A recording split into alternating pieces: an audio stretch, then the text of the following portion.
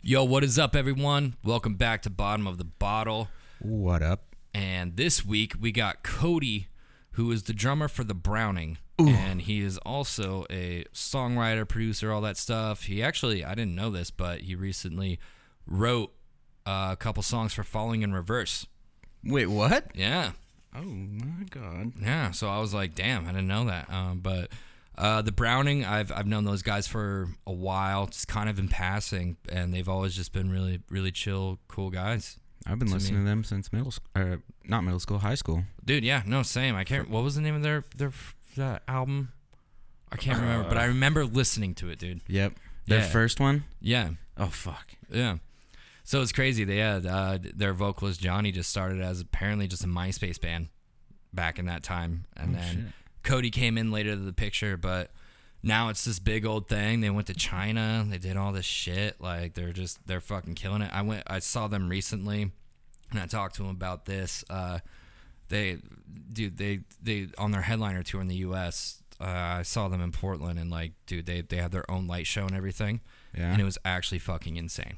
Dude. Most of the time when like club size bands like that like have their own lights and stuff, it's just like, oh man. Was that at Rock Hard or after that? No, it was after that. This was at Paris. Ugh. But R.I.P. I saw they had their own lighting setup, and I was like, kind of honestly like, fuck, this is not gonna be good. Because most bands at that size, when you see they have their own lighting setup and stuff, you're just like, oh, here we go. Yeah. You know, it's kind of like, you know, it's most of the time when bands bring that in, it's like it's not big enough, it's not good enough.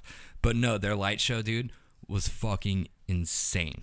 Their whole live show was insane. Oh. Blew me away. I was like, damn. And that's when I like really fucking just started standing the Browning. I was like, damn, these guys are fucking sick. Dude, they're legit. They are legit. But anyways, so before we dive into that, bro.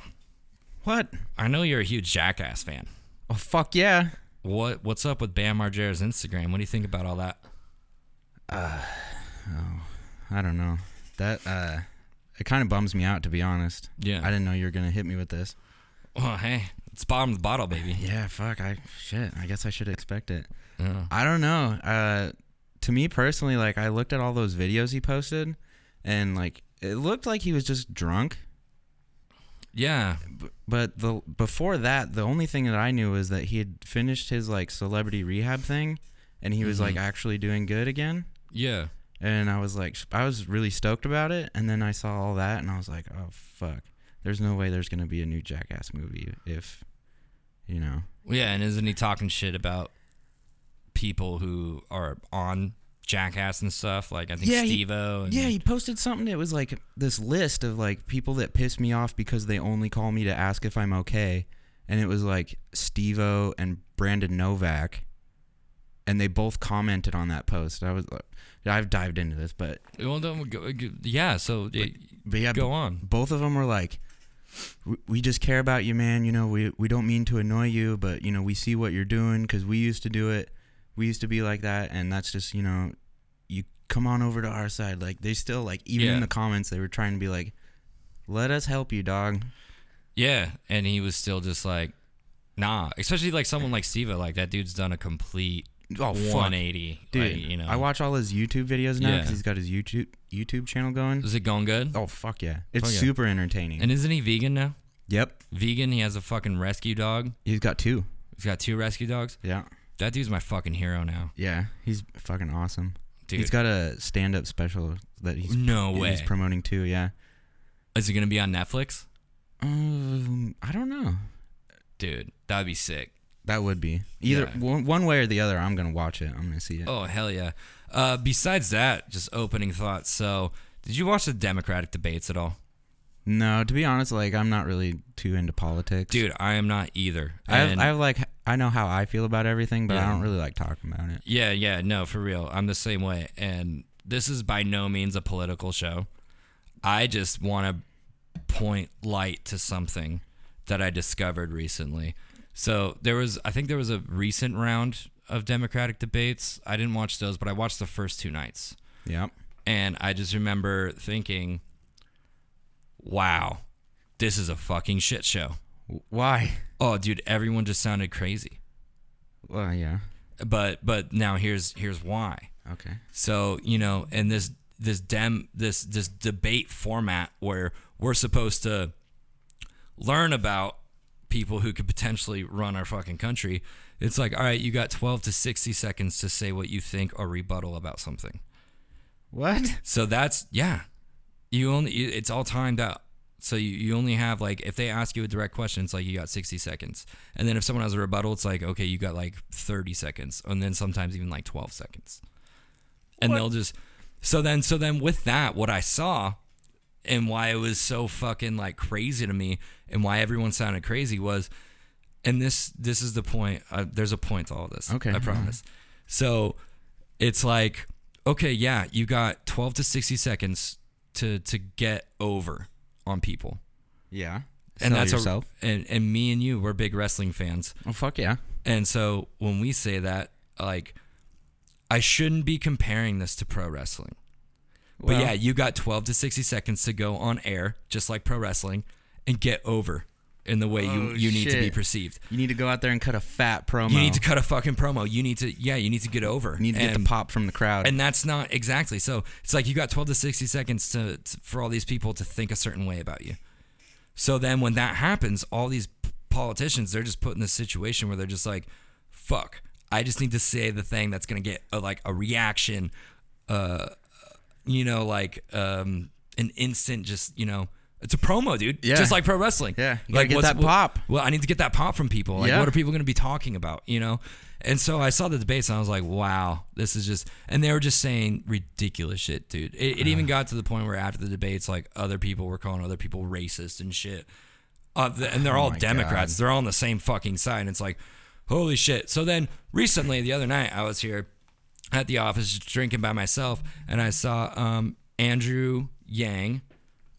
He was on H3H3, and he's running for Democratic office. Yeah. And then also Bernie Sanders was on Joe Rogan.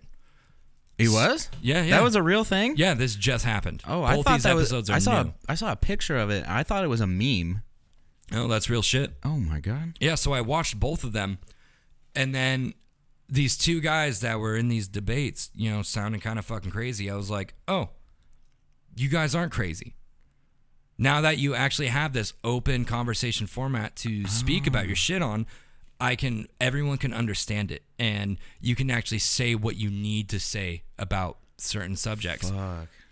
So that's like, that's one of my thoughts I've been stewing on, is just like the whole debate format is kind of a fucking joke, and that's not how we should like determine who we think we should vote for to be the president of the United States, you know? Yeah. Dude, actually, I agree with that. Like I said, I'm not big into politics, and that's Same. the main reason why is because Oh, I just feel like no one ever gets to really say what they're trying to say. Dude, yeah, it's Even we're at a day and age, and this isn't just me, this is a lot of people, but we shouldn't be comparing the debates in our presidential races to reality TV shows. Nope. We shouldn't be comparing it to that, and that's what it is. But like I said, you know, people, if you want to, you know, go watch Andrew Yang on H3H3 and go watch fucking Bernie on Joe Rogan. Yo, Joe Rogan's actually in town at the Moda Center tonight. Oh, really? Oh yeah. I wish I was there. And so he played in Seattle yesterday. Yeah. And Dave Chappelle showed up and That's sick. did the show with him. So there's like a rumor that he might be there tonight too. Fuck. Whew. That's sick. Yeah. But goddamn. But yeah, that's my only thing about politics. Like, I'm just like you. I'm not a political person at all. I'm dumb as fuck with politics. But I know, I know from my years of fucking pro wrestling experience and my in-depth fucking research and love for pro wrestling, I know when someone's cutting a fucking promo. You were just waiting for someone's theme music to Dude, cut in. Yeah, exactly. They're saying all this shit and just going off, and it's like, dude, you're gonna hear that glass shatter, and Stone Cold's gonna come out and throw beers at everyone in a sec. Like, that's what it feels like. By God, is my witness. Yeah, dude, and JR's just commentating the whole thing. It's fucking, dude, yeah. But yeah, the debate format, I think that's something that America just needs to like stop. And I think fucking Bernie said on Joe Rogan that in other countries that's not the case.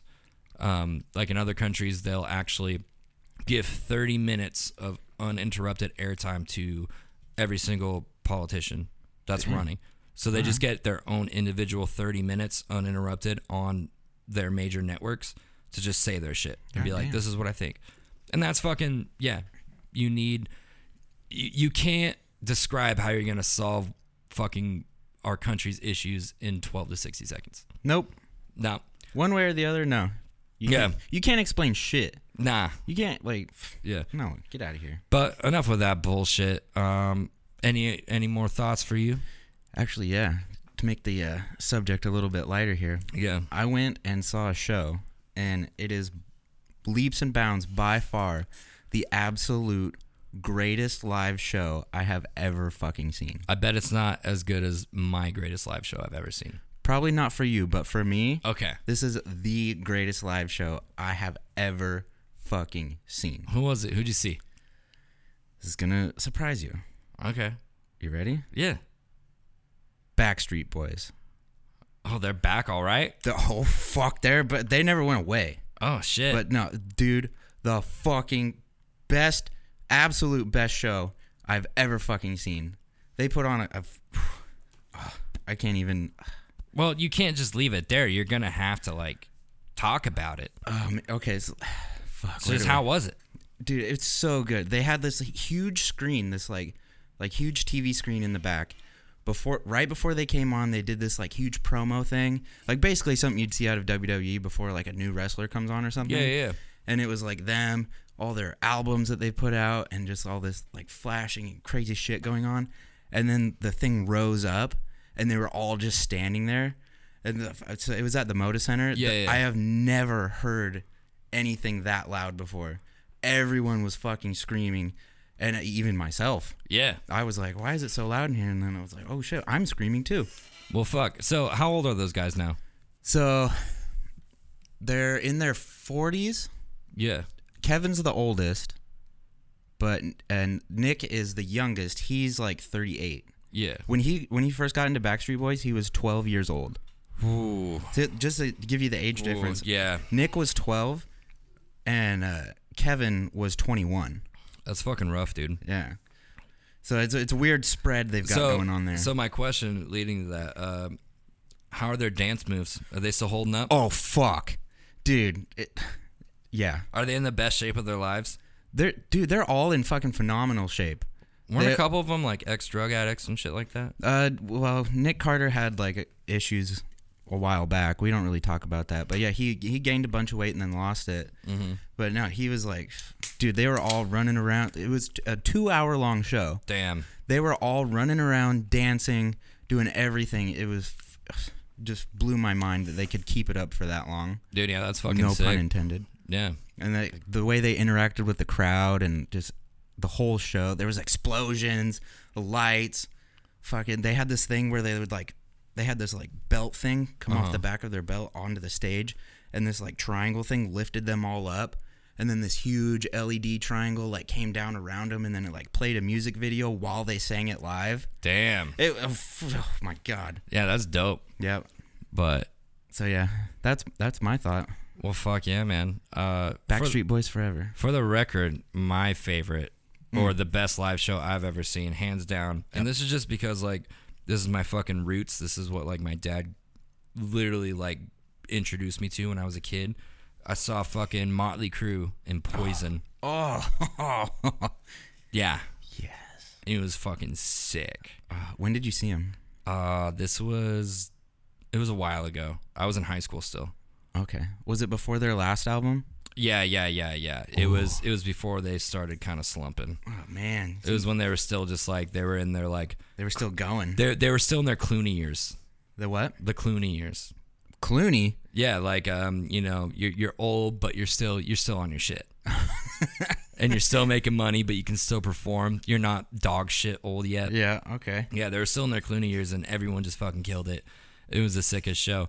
But also with the Backstreet Boys, Nick Carter, I'm a huge fan of fucking little brother Aaron Carter. Oh, yeah. His new shit is fucking awesome. And people usually laugh. They're like, oh my, I want Candy Kid. It's like, yo, listen to his new record, Love, and you won't even be saying I want candy. I agree at with, all. I agree with you 100%. It's fucking good. You were the one that showed me his new shit Dude, because so I didn't good. even know it existed, and I had the same shit ever since then. I would like tell people about it. I'd be like, "Yo, Yeah.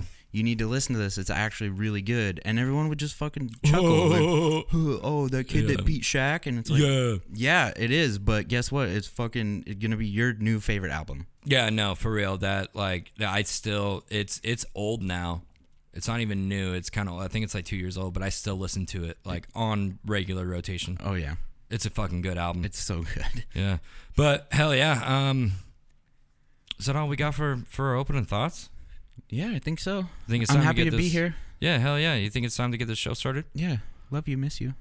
Let me miss you too. All right, let's get it going, bitch. Hey, dude. Roll the fucking music. Roll the fucking music. I'll see you in the next fucking segment, you idiot. All right, roll the fucking music. We decided that it was time to bring you the hard and the heavy. Kendall Johns from Dead Crown. You know, to be honest, we're on a podcast, you know, like we're shooting real shit. Yeah, go follow that motherfucker. Go follow that motherfucker. Now, you've been on my radar for a while. Yeah. There you go. I love you. There's a quote. I don't want to talk shit, but step it up a little bit. Oh, shit. Oh, You know what the fuck is good? shit. Yo, Blake, What? it's time to take some shouts. Whoa, taking shots. Hit me with it, bro. All right, Let's do it. all right. You ready? I'm fucking born ready, dog. When I say Cougars and Metallica, what's your first thought? Oh, just hot older moms. Just the moms in the night, like the slutty backstage groupie girls in the 90s who are grown up now, but they're moms, but they haven't lost their shit and they're still good looking. Side stage floppy hatting for Metallica. That's what I think of. Oh, Yeah. all right. Well, Am I off? Am I wrong? a little bit. Well, not really. I don't know. Kind of. That was good though. I like that. Hell Anyways, no. So, what happened was, this woman was walking her husky dog, a Vancouver woman. Vancouver, Washington, I think so. It doesn't say if it's Washington or Canada? Yeah. Yeah. But she's walking her husky dog, and she like happens to look over, and she notices a fucking cougar staring at them. Frightening. Yeah. So she keeps going down the trail. Notices that the fucking cougar starts following him. Yeah, that's not a good situation to be in. Yeah. So she freaks out. She's like starts yelling at it, screaming, "Get the fuck away! Fuck off!" Nothing's working. What does she do? Does she put on a Metallica record? She takes her fucking phone out Fucking no way. and plays "Don't Tread on Me" by Metallica. Oh, And guess what happened? the cougar ran. Fucking ran off. Dude. Yep. And Fuck. that's not even where the story ends. Okay, keep going. So after this made like big news, like it was Yeah. on all the news sites, James Hetfield himself Oh, God. called her to talk to her so that like she could thank him and like talk to him and stuff. Oh my God. It's fucking insane. Metallica will ward off any cougar problems that anybody has. Okay, we talk about Metallica a lot. We sure do. Yeah, but that's because they're They're always doing something. they're still like the biggest fucking metal band on the planet. So yeah, they're always in the news. They're always doing shit. But yo, I don't think I've ever heard of more of a fucking power move than that. Right? Dude, a cougar is stalking you through the woods, which I grew up in small town. I believe with cougars, it's kind of like bears. You're supposed to make yourself seem as tall as possible Yeah.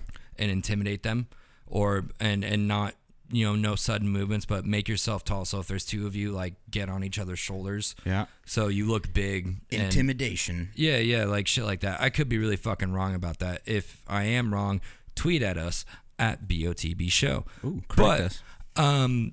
But yeah, so like, but dude, just the fact that like through a fucking cell phone speaker, An iPhone speaker. an iPhone speaker, you put on Metallica and this cougar's like, shit, I gotta go away. Dude, if someone ever was like, yeah, I put on a Dead Crown song and it there was coyotes and wolves stalking me and it scared them away, I'd be like, yo, Dude. fuck yeah. It's because we're the fucking shit and they should be fucking scared. Like that's such a fucking power move, dude. You know you've made it when you're scaring animals with your music. Dude, yeah. And like predator animals. Like big scary motherfuckers. Yeah, dude. That's fucking sick. That's pretty dope. God, yeah. So shout out to Metallica and that lady. Dude, Badass. Hell yeah. All right, so is it okay? Let me ask you something. Yeah. Rammstein or Rammstein? I think it's Rammstein. Rammstein? Yeah. All right, we'll go with that. Okay. If it's wrong, once again, give us a tweet, slide into the DMs, correct us.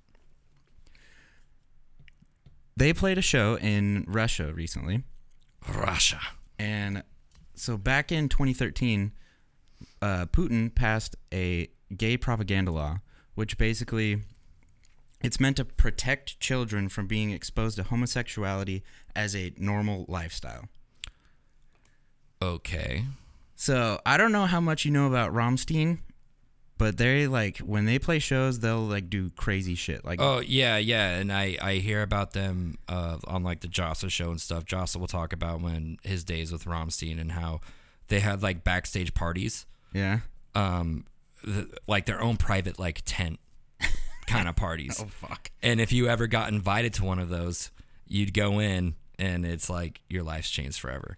Rammstein, they fuck. Yep. That's all I can say. Fuck. They fuck on another level, yeah. So what they did is they were playing this show in Russia, and they wanted to protest this anti-LGBT law. Yeah. So their two guitar players kissed on stage. Damn. Mid-song. Did Putin fucking get pissed about that? Well, that's the thing about this law is you can be punished with a fine if you're a citizen, but if you're a foreigner, you can be straight up arrested for 15 days before being deported. Mm-hmm. And as of now, nothing has happened to him. Well, that's fucking good. Because fuck that law. Yeah. Which fucking stupid law. I don't know if you remember, they got banned from America because the fucking vocalist jerked off on stage. Straight up whipped his dick out and just started beating it. That sounds like Rammstein. I mean, I remember they put a music video out on Pornhub, and it was the whole band having sex with people. And, yeah. And then the whole end was just all their cum shots.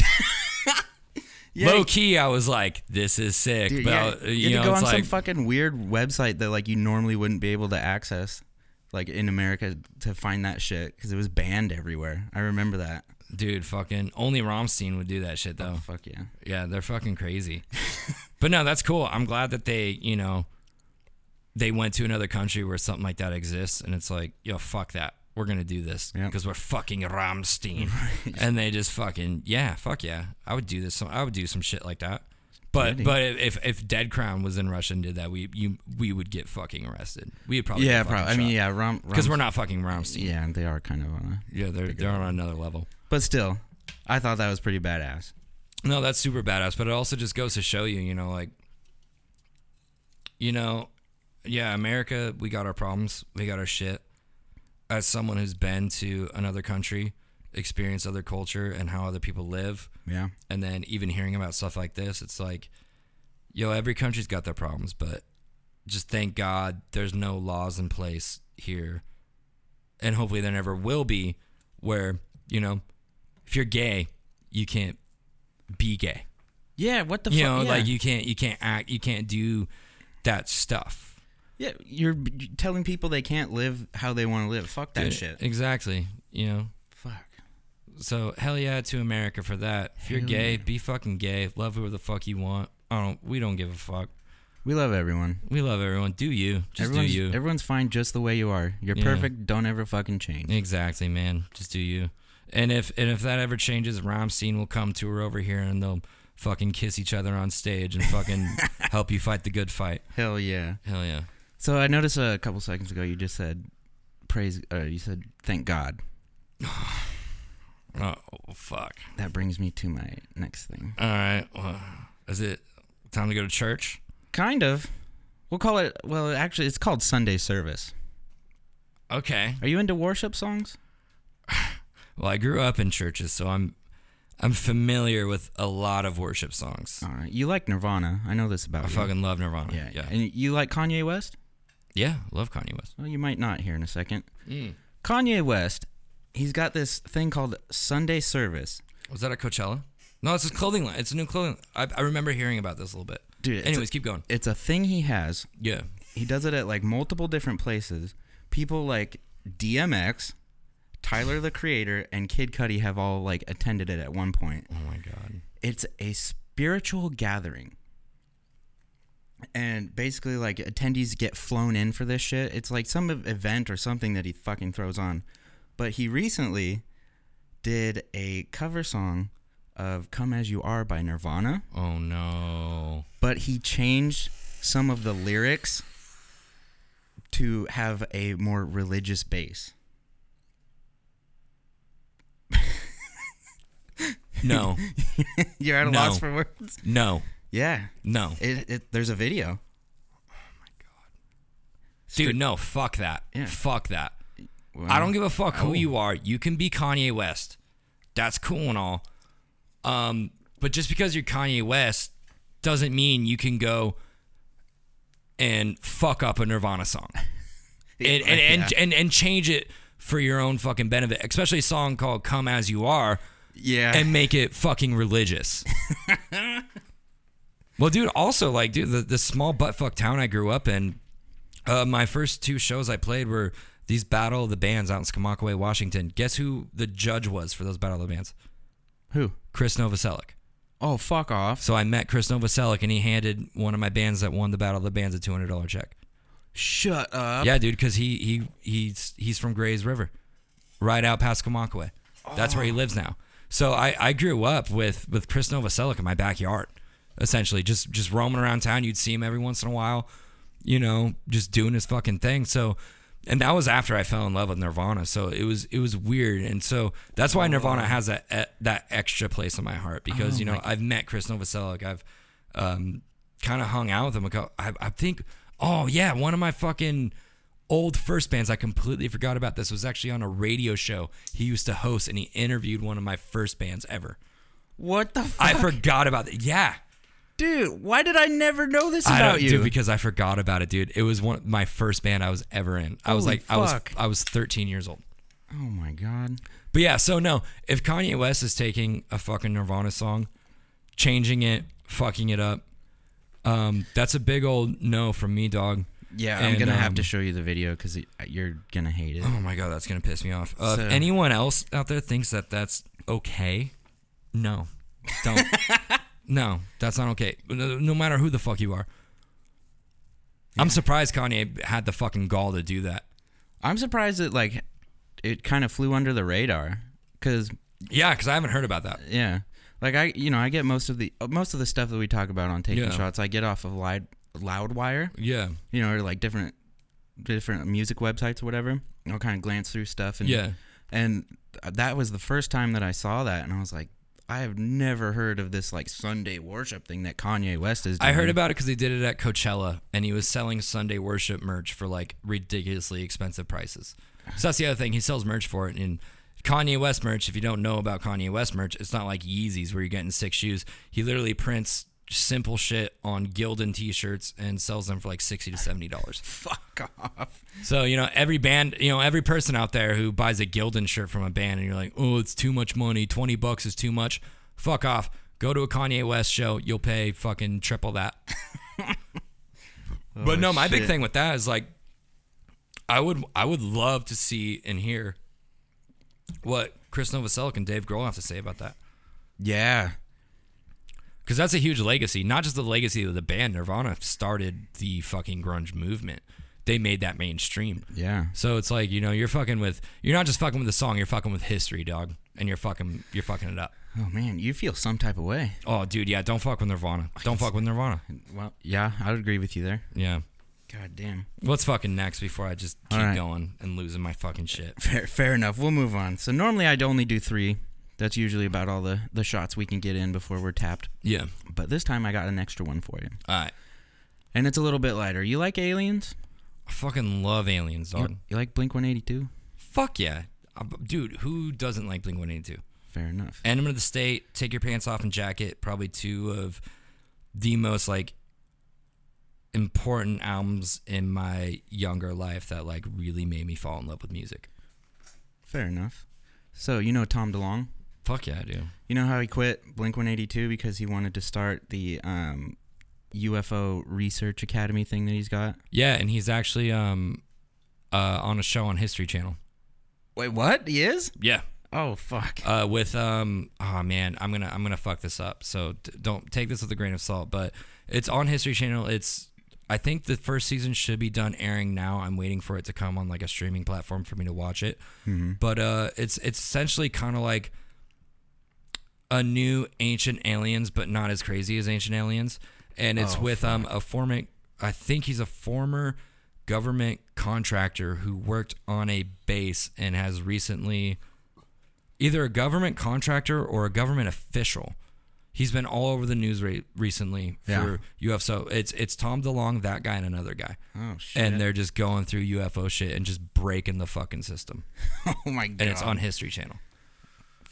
All right. But yeah. Well, so what they have, the UFO Academy that Tom DeLonge has, that he started. Yeah. They have posted an Instagram picture of this thing. It looks like a piece of metal, but what they're claiming is it is a material that is unknown to the planet Earth.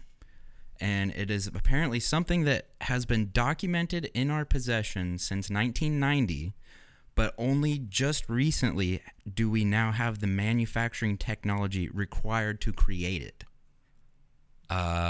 Yeah, I believe that 100%. Because it's just like, have you seen the Bob Lazar shit?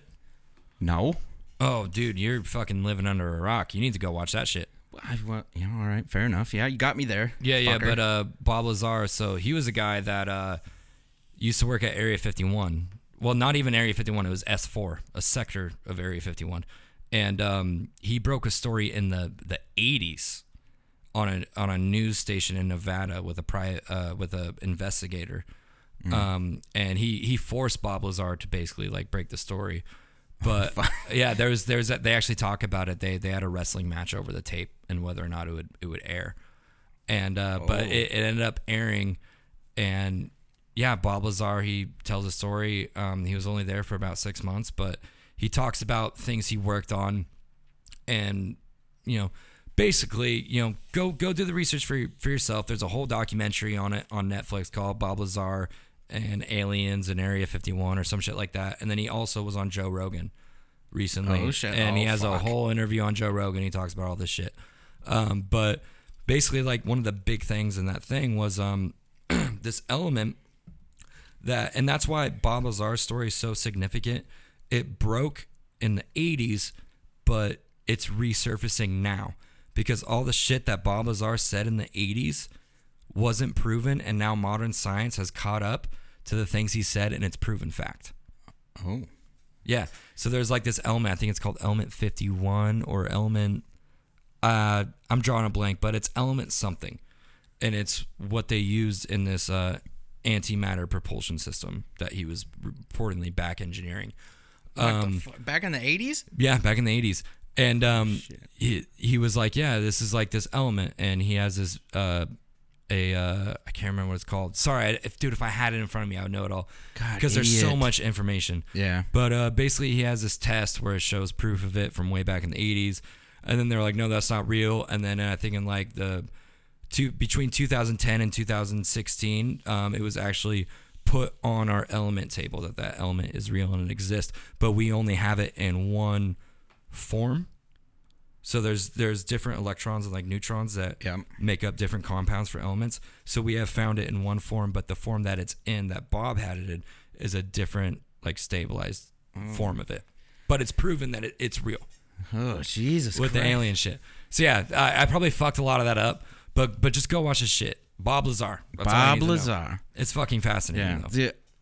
I don't know how you. I mean, I kind of know how you feel about it, but I had one alien experience, or well, not alien. I'll say I feel like I had one UFO experience. Yeah. And even before that, I always believed that, like, there's no way we can be the only. Oh, dude, I've been balls deep in the alien shit since I was like 16. Yeah, but when we had our UFO thing happen, yeah, after that, there is no one on this fucking planet that can convince me that we are alone in the universe. Oh, I honestly, like, you're dumb if you think otherwise. Well, yeah, and with this Tom DeLonge shit, the dude that's on that show with him on the History Channel, he has a really weird fucking name, so I can't remember it, but he was a guy, like, when he came out and he started talking all this shit, he was on a ton of news.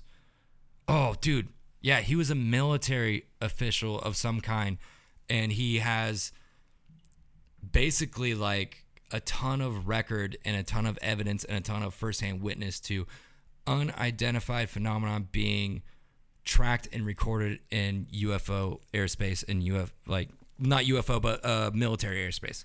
Oh, so like he saw it on radar. He has pilots that, so he came forward and he told it all. But the difference between him and all the other people in the past that have done it, he went on news sources and they didn't treat him like a joke.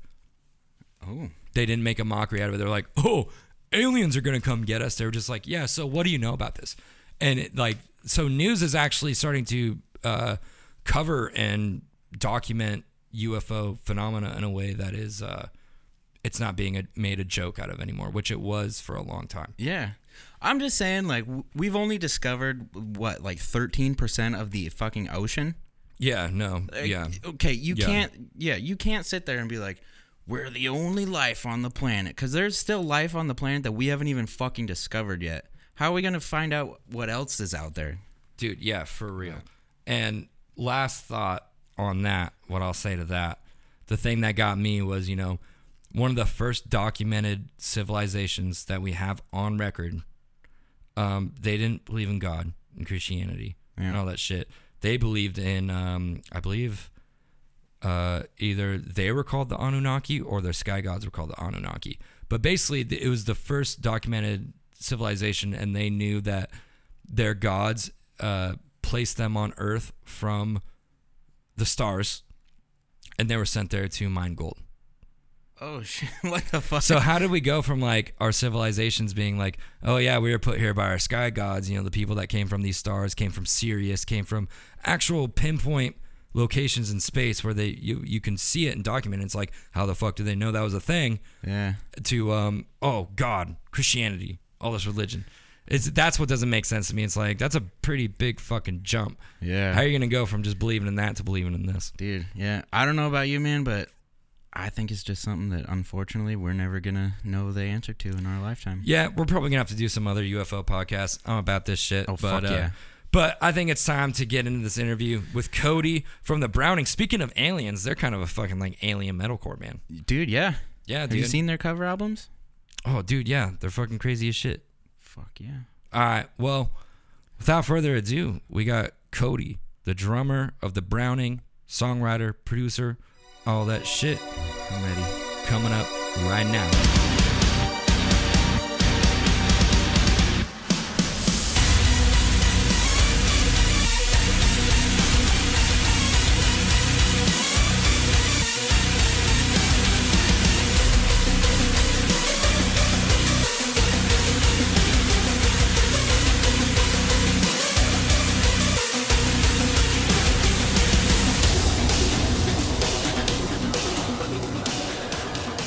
Yo, Cody, what's going on, man? Yo, not a lot, man. Just living life. Hell yeah. You're down in Los Angeles, right? Yeah, I am. I'm just north of Hollywood. Damn. Are you originally from Los Angeles? No, I'm actually from I'm from Nashville. Oh, damn. So what made you want to move to LA? Oh my God.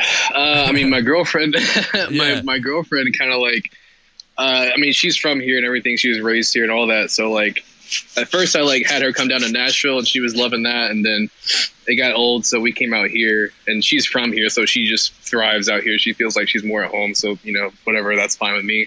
Yeah. And I'm sure, well, in like Nashville's like, that's like a music hub too. So is it, you being in LA, is that actually better for what you do? Dude, 100%.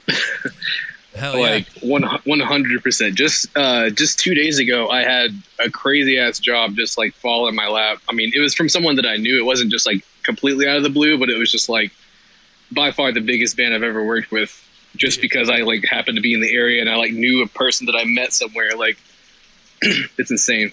Well, hell yeah. Well, speaking of all that, that's a perfect chance to just jump right in. So a lot of people know you from your band, The Browning. You're the drummer in that band, but after talking with you and catching up a little bit, you're also a songwriter, producer, and all this shit. You're right. You're heavily involved in the music industry and the music making process. So I guess, man, I try to be. Yeah. So I guess, how did this all start? Because some people would look at what you do and say like, oh man, that's kind of like the dream. I would love to do that. So where did your journey start? Not only with you becoming the drummer of the Browning and, you know, playing fucking sick shows all the time, but also on the songwriting end and how you got into that avenue.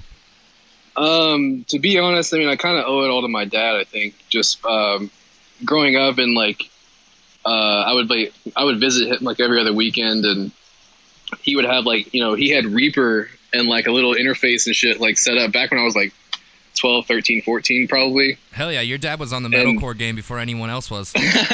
Right. I mean, yeah, he was like tracking his ideas and shit. He had like little drum machines and shit, and I was like, you know, that's sick, because like there was like fucking metal, you know, drum samples on the drum machines and shit, and like he had Pod Farm, like, you know, the first Pod Farm ever. Legendary. Oh yeah, dude.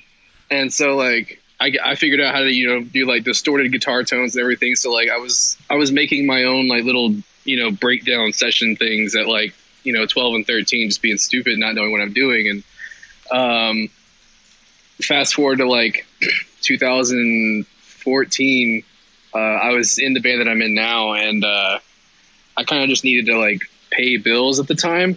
Like I was making no money other than the Browning, and I was just like, dude, I need to fucking make some grips. So yeah. So like I kind of just started hitting up people and just trying to charge people like $20 a song to mix it and shit. I mean, I would get people like here and there, and like it kind of started snowballing and stuff, and like through word of mouth and just networking and people that I met on tour and just everything. Like you would think a lot of it would come from like my band, you know, just like, oh, he's in a big band or whatever. Like, you know, people will consider it a big band. I don't think I'm in a big band, but you're bigger than most. And I mean, we fucking try. All right. But, no, it's just like, you know, I just wanted to, I don't know. I don't even know where I'm going with this, but yeah. You're all good. So what about like the music side? Like, you know, cause you're a drummer, metalcore isn't just a thing I feel like a lot of us just fall into and start playing, you know, because there's so many other avenues in life that you can go down that would probably be way better than being in a fucking metalcore band. So I guess like how did you get into the band side of things? Were you just, you know, did you just hear a fucking record one day and start painting your nails black and wearing skinny jeans like the rest of us, or, you know? It was like kind of a gradual thing. Like I was introduced to Slipknot around like probably age 10 or 11. Hell yeah. And that was like my first like real fucking, you know, heavy stuff. Like before then I listened to like, you know, Metallica and, you know, just classic shit like that. And nothing crazy and extreme. And like Slipknot came, and then like the Headbangers Ball CDs came out at some point around then, and I got into all kinds of shit after that, like As I Lay Dying, Lamb of God, like all these bands. Yeah, the classics, the good ones. Yeah, and like As I Lay Dying was probably like my gateway metalcore band. It was like them, Bleeding Through. I remember I was into the skate scene, so like everything that Bam Margera listened to as well, like all of that shit, you know, 69 Eyes, him, CKY, a little bit of everything. And then just kind of like it came to a point in like 2007, I think. A lot of my friends at the time I lived in Kentucky, and some friends of mine, we all went to school together, and we were like, fuck, dude, like we want to be in a band. And like we all went to a show. Our first show ever was I guess they're now Emarosa, but back in the day, really? They used to be, back in the day, they used to be called Corsets or Cages. And I saw them play like a little Subway cafe to like fucking, you know, 30 kids. Wait, like Subway cafe, like the actual like chain restaurant Subway? It was like for like a college cafe food area thing. So like there was like a little stage in the corner with like mics and everything. It was meant for like, you know, like a coffee shop open mic karaoke thing, but there was a Subway there. I don't know how. Yeah, there was a Subway there. Yeah. So before before what the fuck is up Denny's, there was what the fuck is up Subway. Pretty much, yeah. Like that's awesome. Dude. It was. I don't even know how we got away with it, but yeah, like our little community at the time. You know, we always just threw shows there. Like I saw fucking Between the Buried and Me there. Dude, that's crazy. And in like 2005 or 6, like fucking a bunch of dudes that are still in the scene now, like fucking Blake Hartman from Counterparts and shit. I saw one of his old local bands, Stop Sweetwater County, him, fucking his band. Trying to think of who else I saw way back in the day that's still doing stuff. Yeah. I mean, I don't even know, but like, yeah, just everybody back then. It was just so inspirational. Like, all we wanted to do was play music, you know? Yeah, dude, and so, like going back to that time, it was kind of the same where I was at too. There was just weird little fucking hole in the wall places that like those bands would come and stop at, and it's like that's just I feel like we don't have that anymore these days. Yeah, and it's weird, but yeah, I remember being super inspired all the time just at these little weird ass places seeing these bands rip. But anyway, so you and a bunch of friends, you went to this show, and then you guys just started a band, and what happened? Pretty much. I mean, like, yeah, we started this little band, and we tried to take it as far as we could, you know, as like, you know, 15, 16-year-old kids, or at least I was like 15 or 16. I think everybody else was like 18 or 19 or 20 maybe, but I don't know. I mean, we took it to like a regional level. I mean, we were just like a shitty fucking, you know, metalcore wannabe, whoever the biggest band, probably Attack Attack, I think was like the biggest metalcore band. Hey, we've all been there, baby. We've all been there. Yeah. And yeah, I don't know. We just did that, and then we went separate ways, and like we actually formed a couple other different bands, and you know, tried some different kind of shit, and yeah, I don't know. And then just joined a bunch of different bands, and here I am. Well, fuck yeah. So then, I guess, how was it getting into the Browning? Because if I'm not mistaken, you're not the original drummer of the band, right? No, I'm not. Back in 2010, I was in a band called Serpents. It's like a deathcore blast beat symphonic kind of thing. Fuck yeah. And we toured with Wretched and the Browning. And, you know, I met the Browning on that tour, and we kind of became buddies and everything. And, you know, we were all just chilling, you know, the whole tour. And I really liked those guys, and you know, we gelled together. Like, I hung out with them more than I hung out with my band at the time. And at the very end of the tour, like, we were all kind of like, you know, saying goodbyes or whatever. Like, Johnny walks up, the vocalist walks up, and he's like, "In a year, I'm gonna hit you up to play drums." And I was just, you know, like, haha, you know, see you soon or whatever. You know, like the typical tour goodbyes and shit. But dude, literally, I swear to God, a year on the dot later, dude. A year later on the dot, he fucking hit me up. He was like, "Yo, crazy." Yeah, he was like, "Yo, we kicked out our drummer. Will you play drums for us?" And at first, I said no. Like, I think I waited like a week or two. But yeah, at first I said no, and I was like, I didn't, because I just got stable like in Nashville. Like, I started a band called Human Condition with a bunch of my friends, and we were fucking, you know, trying to make that work. And I just got that started, you know, so it was just like a really hard time to kind of like. You know, weigh out my options, but and eventually the rest is history, as they would say. Yeah, right? Yeah. Eventually, I said yes, and we like arranged for me to meet him halfway in like St. Louis, and him and our bass player at the time came and met me in St. Louis, and then I moved to Kansas City and joined the Browning then.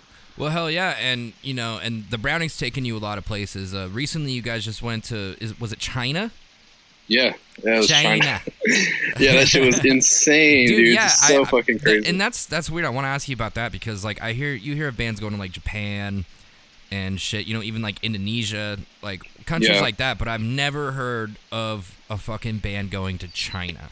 And I've heard China's a very strange place. It's I can't even tell me about that journey, dog.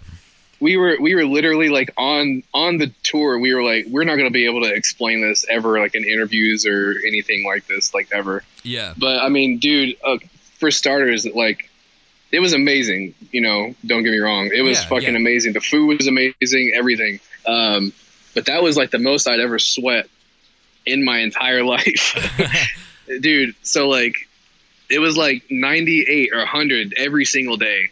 And the humidity was like 70-80%. Oh, bro,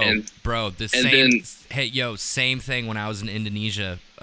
It was it never dropped below 98 degrees even at nighttime, and humidity was always 98%. Oh yeah, dude, it was exactly like if you weren't standing in front of an AC, you were sweating. Dude, yeah, like, and the thing that we were doing was an outdoor festival, so we only had AC at our hotel room. So, Yeah. dude, we would step out of the hotel instantly drenched. Yep. instantly wet because it's just like the air is so thick there because there's just Yeah, so man. much fucking it's terrible. And then at the festival, I see fucking kids walking around in fucking hoodies, and I'm like, Oh, yeah, you guys dude. are fucking crazy, dude. But yeah, Dude, I've been in that yeah. weather. That shit sucks, man. It's insane. I don't get Yeah, it. I don't know how people live like that. Yeah, dude, we were like in fucking shorts and t-shirts, like, you know, struggling to walk up the street, and there are people like driving by on scooters with fucking like puffy ass coats on and shit. Like, what the fuck is wrong with you guys? Dude, yeah, I think someone in our crew, they were wearing jeans one day, and then they were like, fuck this, and they got just like a box cutter and just ripped the legs off their jeans to make shorts. Yeah, It was dude, I made fucking the miserable. mistake. I made the mistake of wearing pants to the fucking Great Wall of China. Oh, shit. Like, not like denim pants, but like track pants, like Fear of God track pants or whatever. And they were just not breathable at all. And Ooh. oh my God, dude, I was sweating so much. Dude, that's But- so rough. But besides that, how was the culture over there, and how were the Dude. shows and stuff? Absolutely, the culture is absolutely beautiful. I love everything about that place. The shows, like, honestly, were surprising even to us, but like the venues were like on fucking point. The Really? sound guys, yeah, there wasn't a single bad sound guy. That's sick. Oh yeah, like it was way insane. Like, we did not expect it at all. And the turnouts were actually really surprising too. Like the promoters were like, yeah, like we had Architects and Parkway Drive here before, and they only drew like 100 kids, and we were drawing like 200-300 kids a night. Fuck, man. That's awesome. Yeah, we were like, dude, we came into that expecting like 20-30 kids maybe, because Damn. like I don't even know how long of a advance, like, kind of a gap we had until it started. I think it was like a couple weeks, but Yeah. yeah, dude, it was just Well, that's fucking awesome, man, and I'm glad you guys are Yeah. doing that shit. But real quick, I'm gonna kind of jump around in this interview if that's cool. So, you know, we were texting the other night, and you mentioned you're heavily involved in songwriting and producing and stuff like that. So, right. what are some bands you've written for and you write for, and what's something like you're the most proud of in that sense? You know, something that's not the Browning. Like, if you had to tell someone to like listen to something you wrote or produced or something like that, what would be like the number 1 and 2 things? Got you. Honestly, I don't know, because I mean, there's a lot of stuff that I've written that hasn't come out yet. Yeah, that for sure. has yet to come out, but I don't know. I mean, a lot of my bigger stuff, the 2 Falling in Verse songs were insane. I did, I guess, like a beat and post production for Losing My Mind. Hell yeah. Like, Ronnie just kind of, I think he like Yeah, hit how me did up on that Twitter. I don't know. Cause like, growing up and stuff, like, dude, Escape to Fate was like one of my favorite fucking, Oh yeah, you know, dude. Oh yeah, male dude. singing bands in general. Like, his voice is great. And, yeah, I don't know. Like, I think like one of my friends was like tweeting something, and he responded to it and was like, yo, your band's amazing. And he was like, oh shit. And I was like, I tweeted at my friend, and I was like, yo, Yeah. that's sick. Ronnie's the dude. And Ronnie like followed me, I think, and DM'd me and was like, hey, I need a beat. And I was like, oh shit, okay. Cause like, I thought he was like starting like his, you know, like a his rap project or something. like a Yeah. solo rap project thing, you know? And so I was like, oh shit. I mean, yeah. So I did the beat. Like, he sent me a song, you know, that it was for, and I had no idea what it was for. And I just made the fucking beat, and I ended up doing like a bunch of post production, like 808s and little stupid rap hi-hats and shit everywhere, and just a whole bunch of swooshes and, you know, whatever makes it cool sounding. Yeah, And for sure. I sent it to him. He absolutely loved it, and I was blown away by that. Honestly, I didn't think he was gonna like it. Dude, and, well, that's fucking awesome.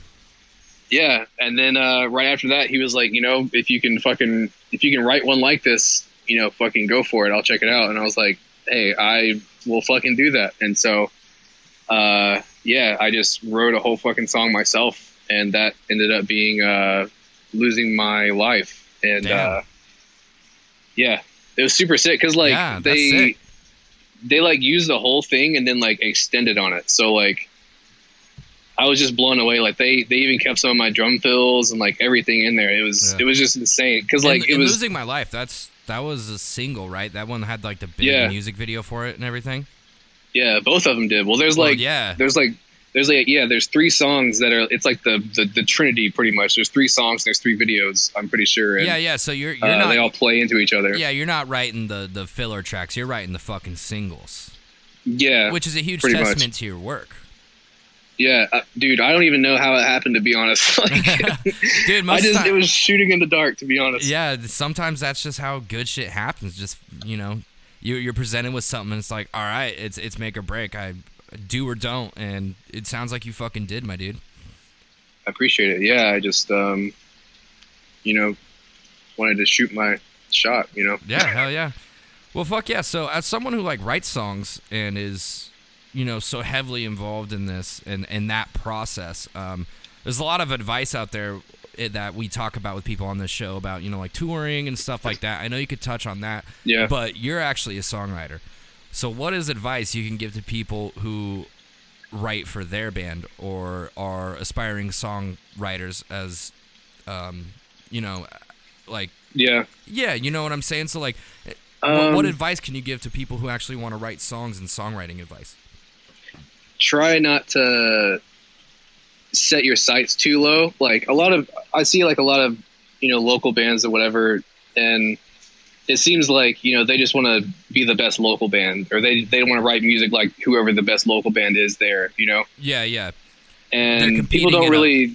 They're competing in a pond instead of like, trying to make it to the ocean.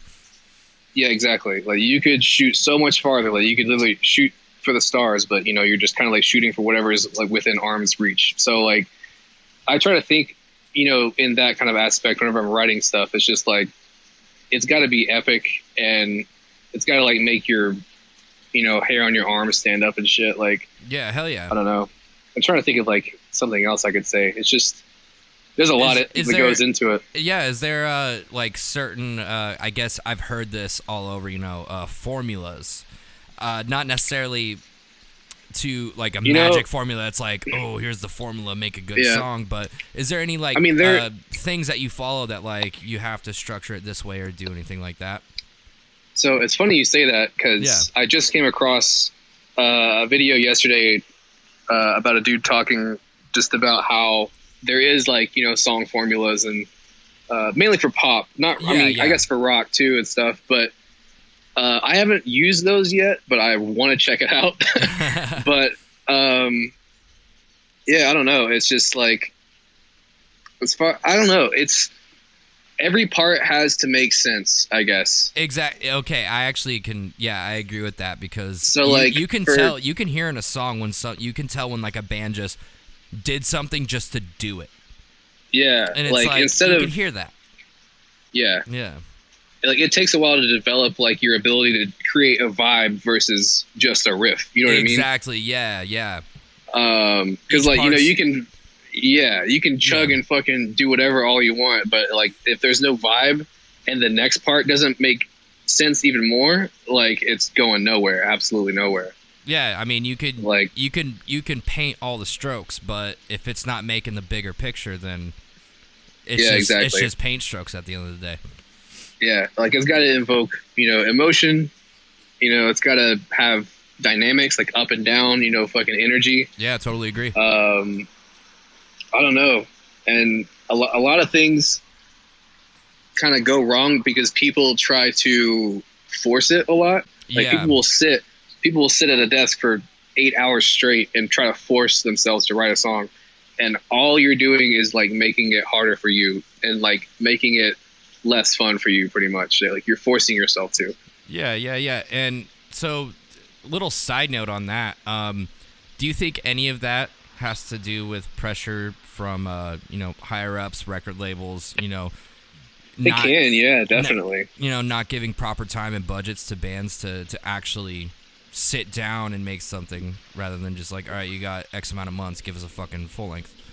Yeah, I mean, like a lot of, like, to be honest, a lot of metal bands and stuff like that, none of them are really like trained in songwriting or anything. I mean, neither am I, but yeah, like a lot of us are just kind of shooting in the dark for the most part.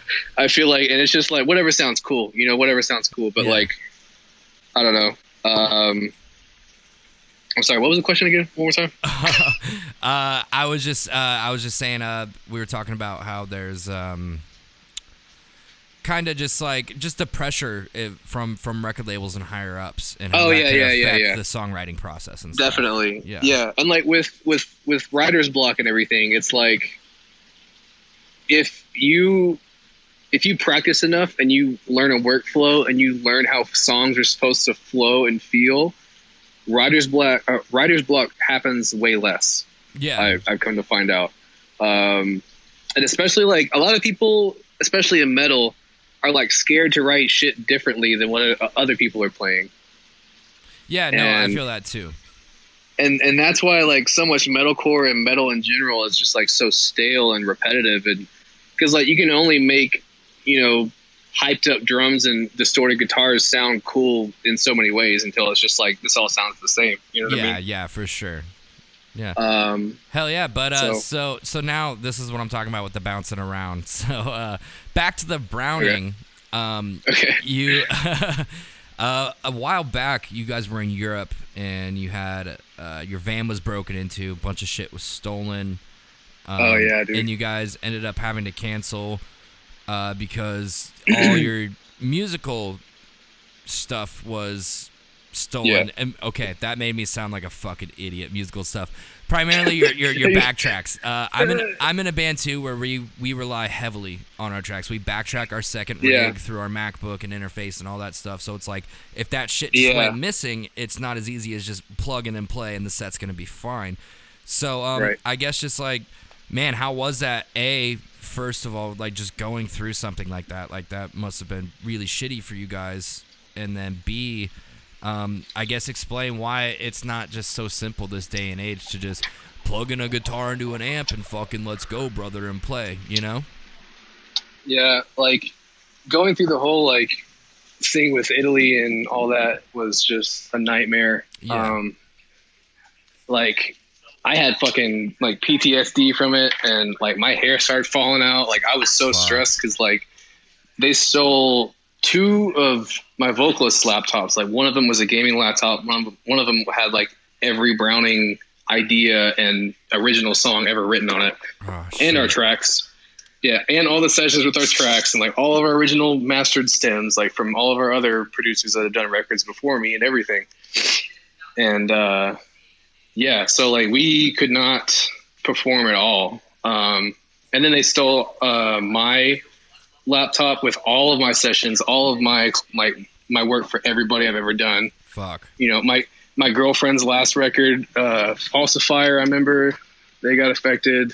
A couple boys from home that I know got affected. Like it was a nightmare. And yeah, like we just had to cancel and just fly straight home the next day from London. Like we were in Milan, Italy, and had to drive straight all the way to the freaking ferry, across the freaking thing, back to the UK to London, and then fly home the next day. And it was just damn. So I don't know what, because I know both you and Johnny are very, like you said, you guys had sessions for basically like your life's work on these things. How did you even recover? How did you go about recovering? I struggled. Over? I mean, I had to. Because like I had no backups. I had no fucking, because I had my hard drives and shit with me. Yeah. And so, that was all my backups, and I brought that shit with me because we needed to make new backing tracks. And I had copies of all of our, mastered stems and everything on one of my hard drives, and that got stolen. So fuck. It was so the backups were stolen as well. Yeah. So it's just like you're just fucked. Yeah, the originals and the backups. 3 laptops. They could have stolen a bag of like, it was like 9,000 euro or something. I think we had in Johnny's bunk, and they just left it perfectly there. But they like ransacked my bunk and the bunk above mine. Jesus. Yeah, dude. Like it was crazy. They didn't take my passport though. Wow. Well, that's good. But besides that, I guess another thing was there new stuff that the Browning was writing that was on one of those laptops? I don't think so. That's good. Yeah, I don't think so. Because that would have been a nightmare. That's like every band's fear. Like, oh, we're starting to work on a new record, and then boom, it's just gone. You're like, fuck. Now I just have to like hope and remember how to do all this and what I did. Yeah. So ever since then, I've gotten like, you know, cloud backup service stuff. Like I pay for Crash Plan, and that's kind of saved my ass a couple times already. Hell yeah. So anyone out there doing producing or whatever, always have some kind of cloud backup service. Pay that fucking $4.99 a month for Google Drive that gives you like a terabyte of data or whatever the fuck. Yeah. Yeah, well, like this thing will like the Crash Plan will make literally like a carbon copy of everything in your computer. Oh damn. And it'll like update it as you go. Yeah, as you go, like as you're using it and everything. Damn, that's sick. How much does that cost? I want to say it's $10 a month. Dude, that's easy. Oh yeah, 100%. It's so worth it. Yeah, that's an investment. Bands, you know, back up your shit. Get on that. But exactly. Yeah, was there anything else in that process that I guess, you know, you just want to convey to people listening? You know, how to not get broken into, or, you know, anything like that? I mean, just common sense, if anything. I mean, we kind of got set up in a way because we got told to park there by like the mall staff, and we kind of think that the mall staff. So I was just gonna. So the mall staff was in on it. You guys think? Yeah, we think the mall staff and the people that actually robbed us and the police were in on it. Wow. Because the police knew exactly who did it, and they knew where to find them, and they knew their names and everything. Like they pulled them up on a computer database and everything. And so like, you know, we were all at the police station, you know, in our fucking Sprinter with nothing. And so we're like, are you gonna, you know, go after them, or like what the fuck if you know where they're at? And so like they all get strapped up and they fucking leave, you know, for like 45 minutes, and they come back with nothing. And they're like, the gypsy leader said no. What? The gypsy leader? Yeah. Okay, what the fuck is the gypsy leader, dog? It was like a group of gypsies. I don't know. It was. So the cops went there. That's what the police were saying. And we're like, hey, give us the shit back. And then basically a bunch of homeless people were like, no. And then they were like, okay, we tried. Yeah, like I guess it's like organized crime out there. Like there was like multiple people. We saw like boot prints on our bumpers and everything, like from where they was climbing in and out of the back of our Sprinter. And oh man. Yeah, it was like an organized thing. And like it was all on tape and everything. Like security guards at the mall got it, and like we watched it, and it was like organized. Fuck, that's crazy, man. And there was a little ass kid walking around the mall that we were in, like while we were getting lunch, just like following us around. And so I think he was a spotter for them. Because he kept making eye contact with us and shit. Dude, that's crazy, man. Yeah. Man, that sucks. I don't know. Then the same exact thing happened to Miss May I, like right after that. Fuck, dude. Did you guys do like a GoFundMe or anything to get, you know, because that's a lot of expensive shit, and you guys were able to get back home and buy new stuff? Yeah, I think it was like 10,000 or 15,000 worth of like computers and shit that they stole. Yeah. But yeah, like we ran a GoFundMe, I think is what it was, one of those kind of things. And we ended up making like a lot more than what we were asking for, which was like, we didn't even think we were going to get like up to 1,000. Like we're like, yeah, fuck yeah. Like no one's going to fucking give us any money just because we got robbed in a different country. And it was like not even like 6 hours past the time we posted it, and we were like up to like $5,000 or something. Damn. And we were like, dude, it was insane. Yeah, we were like, oh shit, like. Yeah, so everyone got home and everyone was able to. I mean, obviously you can't replace, you know, hard work that goes into making the stuff that you guys make. But yeah, everyone was able to replace laptops, get new hard drives, get their gear back so that they can keep doing what they're doing, right? Yeah, I straight bought a desktop. Like I just got a fucking hot rod like, desktop. Fuck this isn't going on tour. Yeah, no, I was like, I'm not bringing a laptop ever again on tour. And so yeah, I got like a hot rodded ass desktop. Dude, well, fuck yeah. So also with the Browning, I know you're not we kind of talked about this a little bit earlier. I know you're not the original drummer. but there's no denying that you guys have like one of the most probably unique sounds in the metalcore genre, and you guys kind of started this your own sound and everything. So if you can, and I Johnny's kind of like the main primary song guy behind stuff, right? Or has that changed? Okay, so if I guess from your end, how did you guys go about creating the sound that is now the Browning? You know, because it's weird. You can't name another band that kind of sounds like you guys, you know? Yeah. Well, it's like, you know, Johnny started the Browning as like a MySpace project. I don't even know when. It was a really long time ago, I know that. And it was like before or right around the time Icy Stars and shit was still like a MySpace project. Like, yeah, you know, there wasn't really anything out. And yeah, I don't know. He always wanted EDM with metal. He thought that was like a sick combo, and he did it. But like, as far as like influences and shit, I would say, you know, Rammstein probably being one of the biggest ones, like ever since the beginning. Hell yeah. Like, as long as I've known Johnny, he's been like obsessed with Rammstein. I mean, I love them too, you know, they're sick. Yeah. But yeah, I mean, I don't really know. It was just like, just out of the blue, really. Yeah. But like now, what we're doing now, I mean, we're kind of just, you know, getting in touch with our roots. Like I said, Rammstein, like fucking a lot of us in the band love fucking Rammstein and like Limp Bizkit and shit like that. Like, we're trying to get a lot more industrial and like new metal and just trying to get away from metalcore, because like we don't want to be 30 years old playing breakdowns. You know what I mean? You don't? No, man. No. Yeah. God damn. Especially me and Johnny, like we write breakdowns for a living on top of this band. So it's like, yeah. You know what I mean? Well, goddamn. Well, if that's being said, I mean, do you fuck with country music? Old stuff a little bit. You don't like any of the new country though? No, not really the pop stuff. I mean, I was raised, I guess, on like the old classic, like Hank Williams and shit like that, like way back in the day. That my grandparents and stuff, and you know, they raised me up until I was like probably 4 or 5, and I don't know why, but my grandparents were like friends with a bunch of like country artists and shit back in the day. That's sick. Yeah, like Johnny Cash and his wife used to come over and have dinner and shit when I was like a little toddler, apparently. And, wait, what? So you just low key would have dinner with Johnny Cash as a kid? Well, yeah. I mean, it wasn't like a big deal back then. Well, like, yeah, you know, but that's still like, now looking back at it, that's like, dude, that's kind of fucking legendary. That's sick.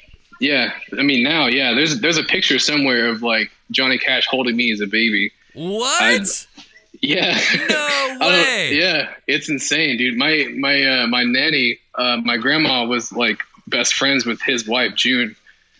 And yeah, they like went shopping together, and she'd come over and they'd gossip in the living room and shit. And just, you know, I just thought, you know, it's like, you know, my nanny's friend June, like I just always knew June, you know, or Johnny, you know, so it was.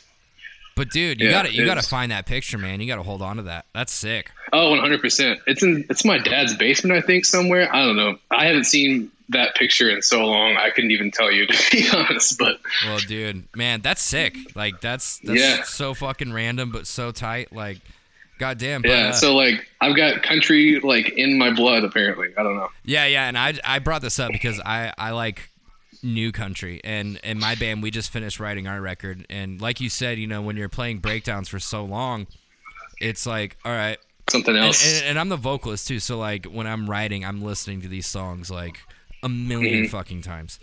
So I was like, man, I just need to give my fucking brain a break, and then I just went on a huge country kick, and I still am. So I don't know why I brought that up, but I was like, I know there's fucking money in country, and I'm like, oh yeah, 100%. And now I'm making the joke with my band and stuff like, yo, once we like get to a certain point, like fuck y'all, I'm gonna go start steel guitar. I'm gonna start my own fucking country solo project. I'm gonna be called Kenny Dale, because my middle name's actually Dale, and I'm gonna be the bad boy of country. Do it, dude. Do it, Yeah. and then let me mix your songs. I need someone to write it, dude. That's the other True. thing about modern country. Like, I can't write my own songs. That's just not how country works. Hey, man, I'll figure it out. Dude, fuck yeah. But anyway, so like, I know, moving on a little bit, I know you and Johnny are both, very producer and tech savvy with stuff like that, and you guys both live in different parts of the country, right? Mm-hmm. So when it comes to the Browning and you guys writing a record or writing a full length, how do you guys? I imagine that's very untraditional compared to most kids getting to a garage. Oh, yeah. Or everyone meeting in a studio and making a record. What's the writing process for you guys like? It's just back and forth on the internet, to be honest.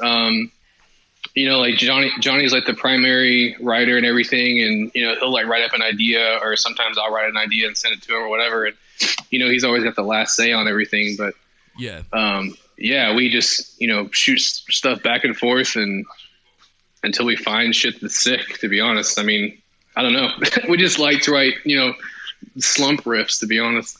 Yeah, do you ever, during this process, do you ever wish it was different and you guys can just sit down and be like, I wish we could just share ideas in person and that would make things a lot easier? Or is your guys' system just fine-tuned and you got it down? Yeah, I mean, every now and again we'll get like that where like we need to be in the same room, and so like one of us will just fly to the other person or something will happen and we'll meet up. And yeah, I mean, it's a little bit easier that way, but I mean, me and Johnny we work together as like a back and forth kind of thing. Not so much as like both of us going at the same time on the same song. Like, I don't know. It's kind of nice to pace it out. Yeah. So like he'll just send you something and then you'll fuck around with it and be like, well, here's my ideas for that thing. And then he's like, okay. And then he'll. Yeah, pretty much. He's like, I works? like this, and this. Yeah, he's like, I like this, and this. Change this, do something here, whatever. And yeah. Okay. Pretty much, it's like a glorified client where, like, I have to do every single revision no matter what. So, well, damn, that's awesome. That's cool that you guys are able to work like that. I know a lot of bands would probably really shit the bed if they have to make the record that way.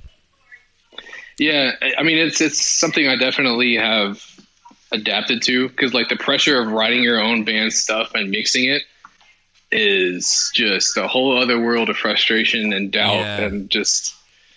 And so, yeah, I don't know. After you do it, 2-3 times in a row, you kind of get the hang of it. Yeah, fuck yeah. So recently I just saw you guys on your headliner with Betraying the Martyrs and Extortionist. Yeah, man. Mad shout to the boys at Extortionist, good friends of mine. Oh, yeah, man. Also, the R.I.P. boys. R.I.P. to them. I know. Rip Extortionist, dude. Dude, fucking for real. But when I saw you guys, I noticed, I was like, oh man, they have their own lighting set up. And to be honest, when I see bands kind of at the level that you guys are at and in the clubs that you guys are at, I was like, man, this is gonna be bad. That's the first thing that went in my head. And then you guys played, and your light show absolutely fucking blew me away, dude. It was Thank you. It was the most professional, like that was a light show I would expect to see at like a 1,500 to 3,000 cap room.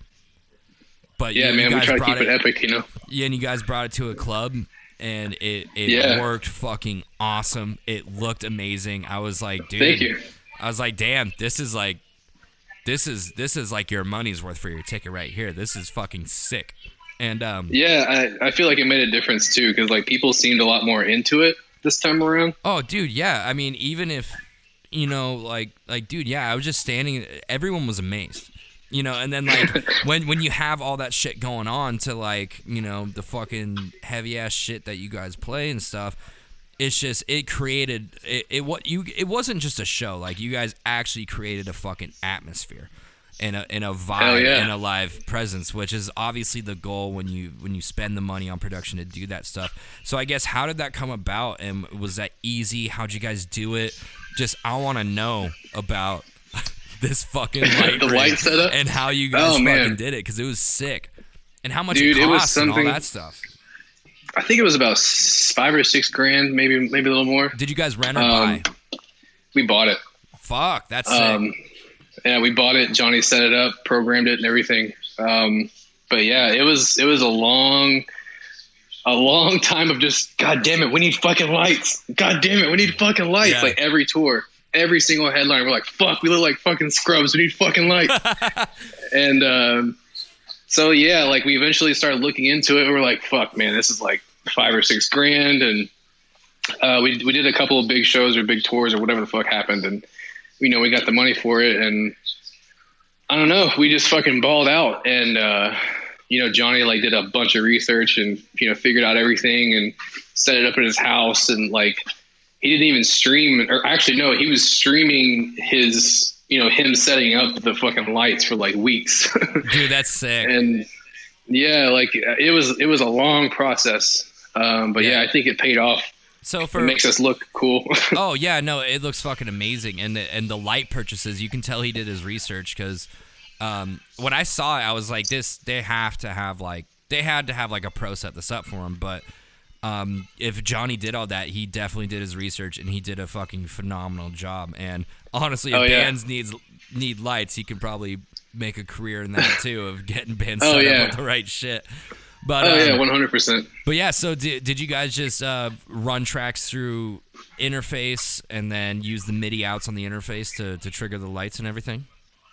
Yeah, it's like we're running our tracks and our lights off of a Mac Mini or a laptop, pretty much, whichever, a PC, whatever. Yeah. And we just run that to we have our own DI boxes, our own trigger and everything. We run that to our own DIs and then straight to front of house. Hell yeah. And then we just... Was the programming, were you able to talk to Johnny much at all? Was the programming, was it something that took a while to figure out, or was it difficult the whole part of the way, or was it something like once he figured it out, he was like, oh, I got this, and he was able to I think he figured it out. Yeah, I think he figured it out pretty quick. It was just like really tedious, like time-consuming work.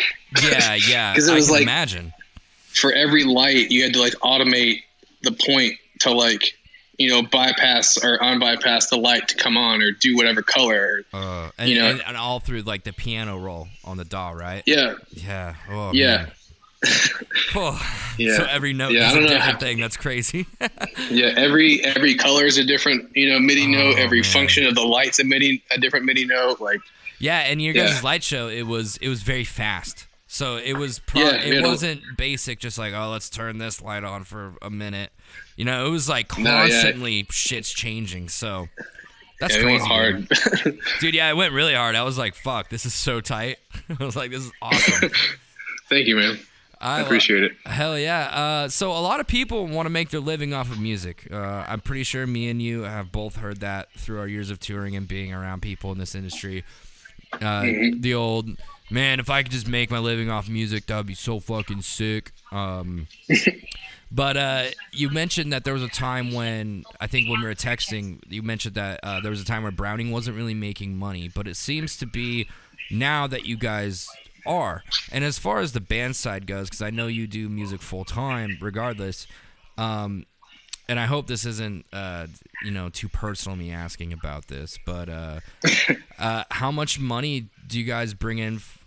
You don't have to give me the exact number, but does the Browning bring in a significant source of income to, give money to the members and to have you guys live and eat and all that shit? And how would you tell bands to get there? How does a band get to that point? Man, it is. It's a lot of just grinding and just running, like doing your rounds. Like, dude, we were doing 250 shows a year for like 3 years whenever I first joined, and like we played so many of the same cities and shit, and like seeing them go from like 20-30 kids whenever I first joined to like 200-400 kids or whatever we pull in the same kind of town. It's just like you know that you grinded for it. Like it's just a gratifying feeling, knowing that you were there for like a lot of the work. I mean, sure. I mean, the other members before me, they grinded probably the hardest because they had to get there. But I don't know. It's just like, man, like a lot of it is like staying on top of promoters, like being friends with promoters and, you know, networking. Like you can't just, you know, walk up, ask for your money and leave. Like you need to fucking ask that dude how his day is, like know his fucking name. Like even the sound guys, they fucking know everybody that you work with. Yeah, hell yeah. And then what about merch? Oh, just don't have trash merch, you know? I mean, don't have trash, you know, designs. Always have the fucking sick stuff. Like, you know, change it out every tour if you have to. Some people go years without changing their shit, but like we try to do like new designs every tour. Dude, fuck and I'm a designer. That's what I do full time. So like I always stress the band, and in my band we always cycle shit. We make shit and then it's like that's one tour only and then it's done. It's on to the next thing. So I always try to bring it up like, yo, merch is important, everybody. That's going to be like your real money maker when you're out on the road. Yeah, we're at the point now where we make about our guarantee and merch or a little bit, probably double our guarantee some nights, but it's getting really, it's getting really nice. I love being able to, you know, pay my bills with, you know, what the band pays me just being in the band. You know what I mean? Dude, yeah, and that's fucking tight. Is there any insight to, like, you know, you do one U.S. tour, what you personally would walk away with? And if it's too personal, you don't have to answer that. No, you're good. It just depends. I mean, if it's like our tour or like a really good direct support tour, I mean, we usually leave with at least, I don't know, $750 to like $1,500 a member, depending on whatever we do. Hell yeah. Yeah, and then like one-off kind of like weekend festival things will be a lot usually. Fuck yeah. A lot of the times we'll just take the guarantee and, you know, split it up amongst us, like after we pay for our little costs of getting out there or whatever. Hell yeah. So yeah, it's just really nice, you know. Dude, fuck thankfully. Yeah. So you guys are with Spinefarm, and that's a label I don't really know anything about. Gotcha. How is it working with them? And were you in the band before they were on Spinefarm? Oh yeah. I was in the band a few years before we got on Spinefarm. Okay. But they're great. Like Spinefarm is amazing. They're the metal subsidiary of Universal Music Group. So they've got the Universal money, and they've been fucking flexing for us for so long now, like helping us with everything. And I don't know, I can't thank our label enough, to be honest. They've been nothing but great to us. That's awesome. How is it compared to, and we don't have to say names, but past labels you guys were on and past experience with record labels? Night and day, dude. Night and day. Yeah. What's some of the bad shit compared to the good shit? Between labels and stuff? Yeah, like what's some bad shit you went through with past experiences compared to, you know, the good shit you're living with now? I mean, you know, lower budgets for one. Yeah. Like, we're always just a bummer. Working with a label that has actual money and actual connections and actual pool and everything like that, it's really nice. I'm trying to think. I mean, there was a lot of stuff that happened with our old label that was questionable and kind of set us up in a really bad way. But, I mean, you know, can't really speak about it. But exactly, yeah, and you don't have to. Yeah, but it's definitely a lot better. Fuck yeah. So, winding down a little bit here, we've kind of mentioned your girlfriend a little bit, Kaylee from the band Rivals, and so they're currently on like a huge fucking tour streak right now, right? Yes, they're almost done. All right, so since both of you guys are kind of in this industry and do this shit, I can't imagine, you know, she's gone for 60 days, then you're off, you do a full U.S. tour. Man, how do you make some, you know, most people, they shit the bed with their boyfriend or spouse being gone for 2 weeks. How do you guys make the relationship work? We fucking hate each other. I'm just kidding. Yeah, we just like our you know, our me time, our personal space. Like both of us are, because like, you know, touring a lot or whatever, you get, you know, sensory, you know, what's it called, overload. Yeah. Where you interact with way too many people, and all you want to do is just be by yourself when you get home from tour and all that. And so like, we both get that. And so whenever, you know, say she comes home and then I have to leave for tour, you know, it's not like a big deal because, you know, she just spent, months around people she doesn't, know or whatever, and just wants to be home. So she gets to sit at home, chill, be by herself, play video games, whatever. I mean, it's the same with me. Yeah. We're not really like a clingy, needy couple. We just know the way it goes, and I speak her language, she speaks mine. You know what I mean? True. Like, yeah, for sure. yeah. Is it ever, since you guys are both in this, is it ever hard stepping away from music? Or are you guys pretty good at that? Like, oh, hey, today we're not going to do anything music related. We're going to go do just normal people shit. Or is it, are you guys just always just fucking like, because I know that you do stuff for her band and work for her band sometimes. So it's like, is it just always just like music, or, do you guys break away and do normal shit every once in a while? It is always music, but we try to break away from it and like, go do normal people things, go out to dinner and see movies, whatever the fuck. But yeah, no matter what, we're always like, that's both mine and her, like, number one priorities are music. And I think that's why we're just able to make it work, because both of us know, like, music's our number one thing. Yeah, fuck yeah. Like, that's how I make my money, and essentially that's how she makes her money. I mean, she does graphic design, so I mean, we're both making money. Yeah, fuck yeah, man. And that's sick that you guys are in this together, and you guys, like you said, you guys both speak the same language, because, man, I've been in a relationship for a very long time, and I got a great situation, but yeah, it gets hard. It would be cool if, like, a spouse on the other side of things would be like, hey, if you just understood everything that goes on in this industry and how things work, like, yeah, that would make things probably a lot easier and clearer for 100%. Yeah.